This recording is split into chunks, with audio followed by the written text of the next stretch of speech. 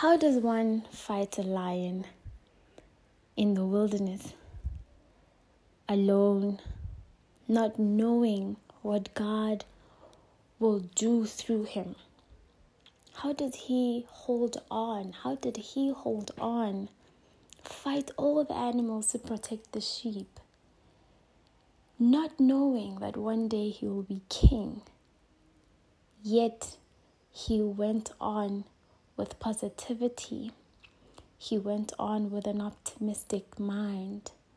And he went on with a winning soul, with a winning mind. How did he do it? And yet not know what the pot of gold is going to be at the end. Let's talk about it on Tutu Unleashed.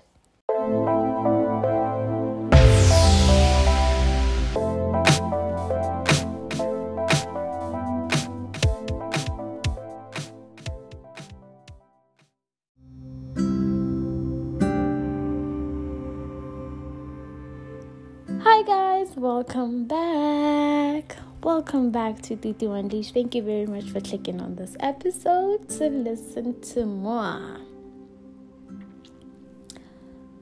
I'm back. For real.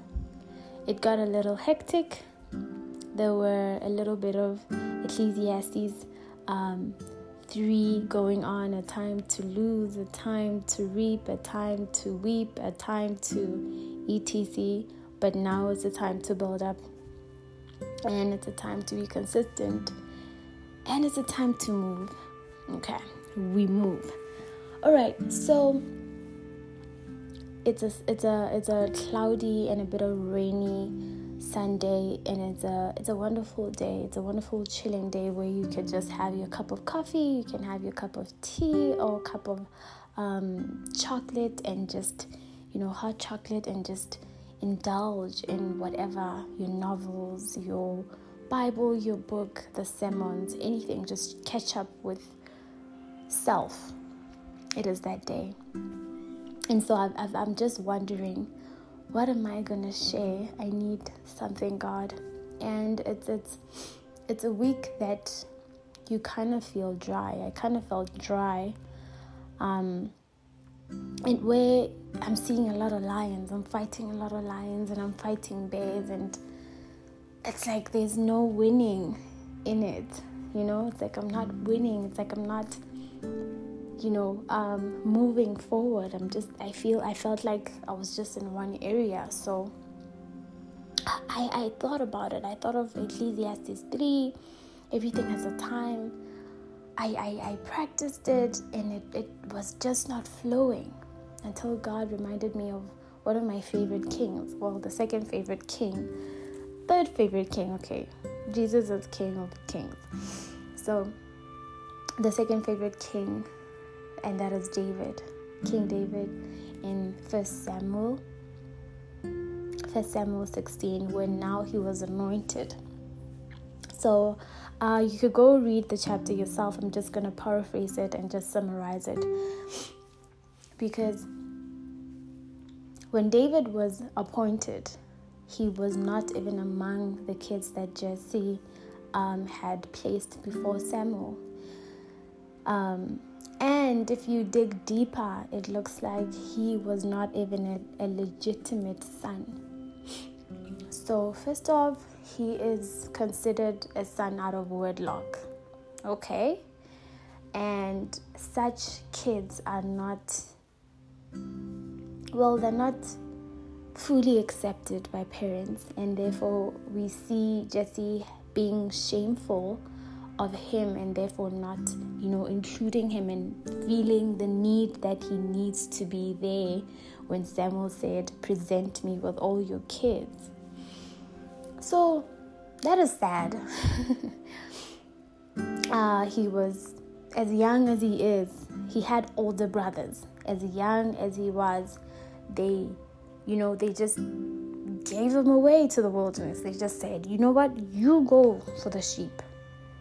You're young, you will meet snakes and all of those terrific things and horrible things. You will deal with them." And we're not told in the word that there was ever a time when the parents will come and check upon him or anything. You get what I mean? We're not told if he was even given food. So he was probably just, hunting for himself. And this is just my opinion, thinking out loud. Okay, cool. So as he's protecting the shepherd, he then learned to be a warrior. To be a warrior in the sense that he fought things that are not men. He fought animals. He fought a lion and he conquered it. He fought... I can imagine how many other that scared the sheep that he had to fight that were not necessarily written. But let me not think too much. But let's just talk about the animals that he killed. He killed those. And one wonderful thing that actually just blows my mind is the fact that he did not know what God had said about his life. He saw himself as just a shepherd. He probably thought that, I'm just going to grow old and try to find a lady wherever I find, and my kids are going to come and we're just going to be shepherds in the wilderness, He did not at all see himself as being a king one day and becoming a great king who was going to usher a greater king. He did not see all of that, but he persevered. The fact that he would conquer and, rejoice in that conquering of that obstacle and then getting up, going to another animal and he conquered. He conquered. And I can imagine his mind was obviously just all about shepherds and sheep and sheep and sheep. I don't think there was ever a time where he could sit down and say, you know what, I had dreams in my life and my dreams were to be this and they're not that and that. He was just appreciating what he had and he moved on with that. But holding on to God, holding on to the Maker. And we see that he held on to God because when now he was going to kill Goliath, he kept on saying, with the small stone that he has, he believed in himself, and he came back even after killing Goliath. He praised God and embraced him.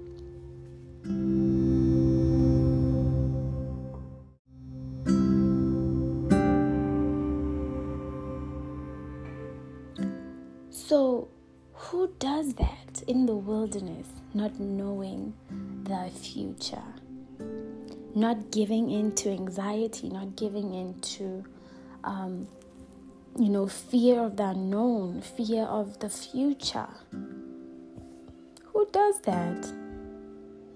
Who does that? I don't know if he knew that he was with angels, and I bet if he knew, then he would have been like, A-okay. I don't even know what I'm saying because I'm just mind blown by the fact that he still held on to God in the wilderness, fighting obstacles, not knowing what the future holds. He waited on God. He waited on whatever promise that God had said and the purpose that God had made for his life and purposed for his life, and he still didn't know what it was. Full picture, or even just a hint, or even one day dream of being the king. He had none of that. It was just one random day that this prophet came and said, I'm about to ordain you and I'm anointing you king. And he was appointed, and out of nowhere he was promoted to being the greatest in the whole nation, or over all people, from being an only person in the wilderness to sitting on the throne.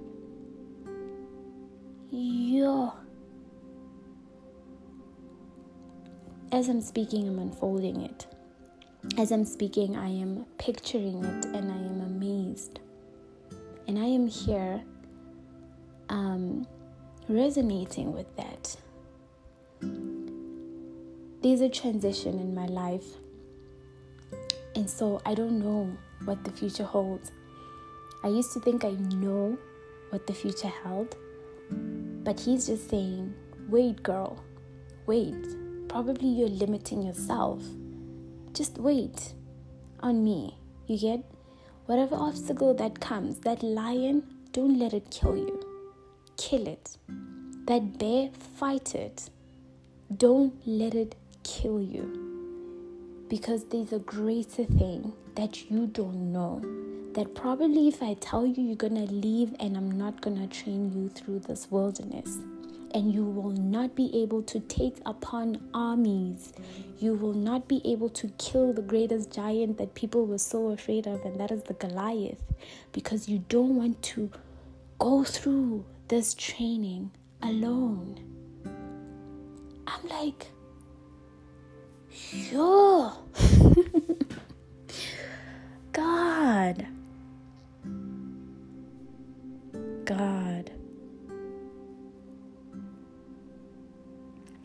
So guys, it's as short as that. 1 Samuel 16, it goes on. Just read about David, especially the beginning of David before he was now sitting on the throne. All the things that happened, more especially when he was being anointed, and even after, just before he went to fight Goliath, the things that happened. I kid you not, it is okay. I feel so much better. It is okay not to know the future. It is okay not to know if your dreams are going to be, that which you're going to be. It is okay. In fact, if it's not going to be that, because it's going to be greater. It's going to be greater. I bet David, as a 13-year-old boy, did not dream of being a king. But he became one of the greatest. And in the Bible, he is one who is after God's very own heart, because he searched him in the wilderness. He knew him when no one was around. He fought the lion only with God. And that's where the relationship started. And that's where God just blew his mind. So I say this to you and to me. It is okay.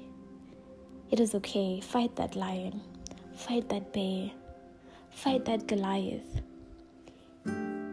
Your appointment will come, and when it comes, it will blow your mind.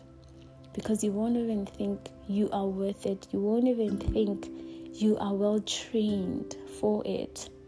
But he knows what he's doing. He knows. God knows what he's doing. And that's all that matters. Our mind takes long to catch up with his things, but he knows what he's doing. That's why the Bible says he will do exceedingly and abundantly above all that we can imagine. It is okay. No, it's okay. Tutu, it's okay. You don't know, but it's okay. Get over the obstacle. It's fine. Take a step, just one. You don't have to know what the fifth step is going to, what's going to be there. It's fine. Take it a step at a time. He will take 1,000 miles for you and clear your pathway. It's okay. It is fine. It is okay. And with that being said, please just read David. See yourself in David. See how he conquered. See how he was only after God's heart. Be more like that.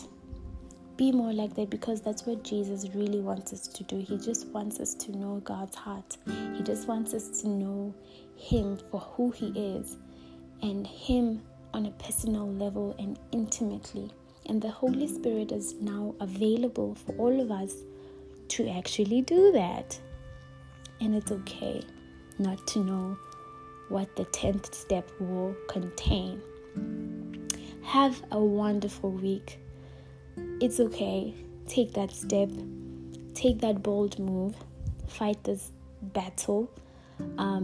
It's getting a little bit rough at the end times. A lot of things are rising up, a lot of wars and everything.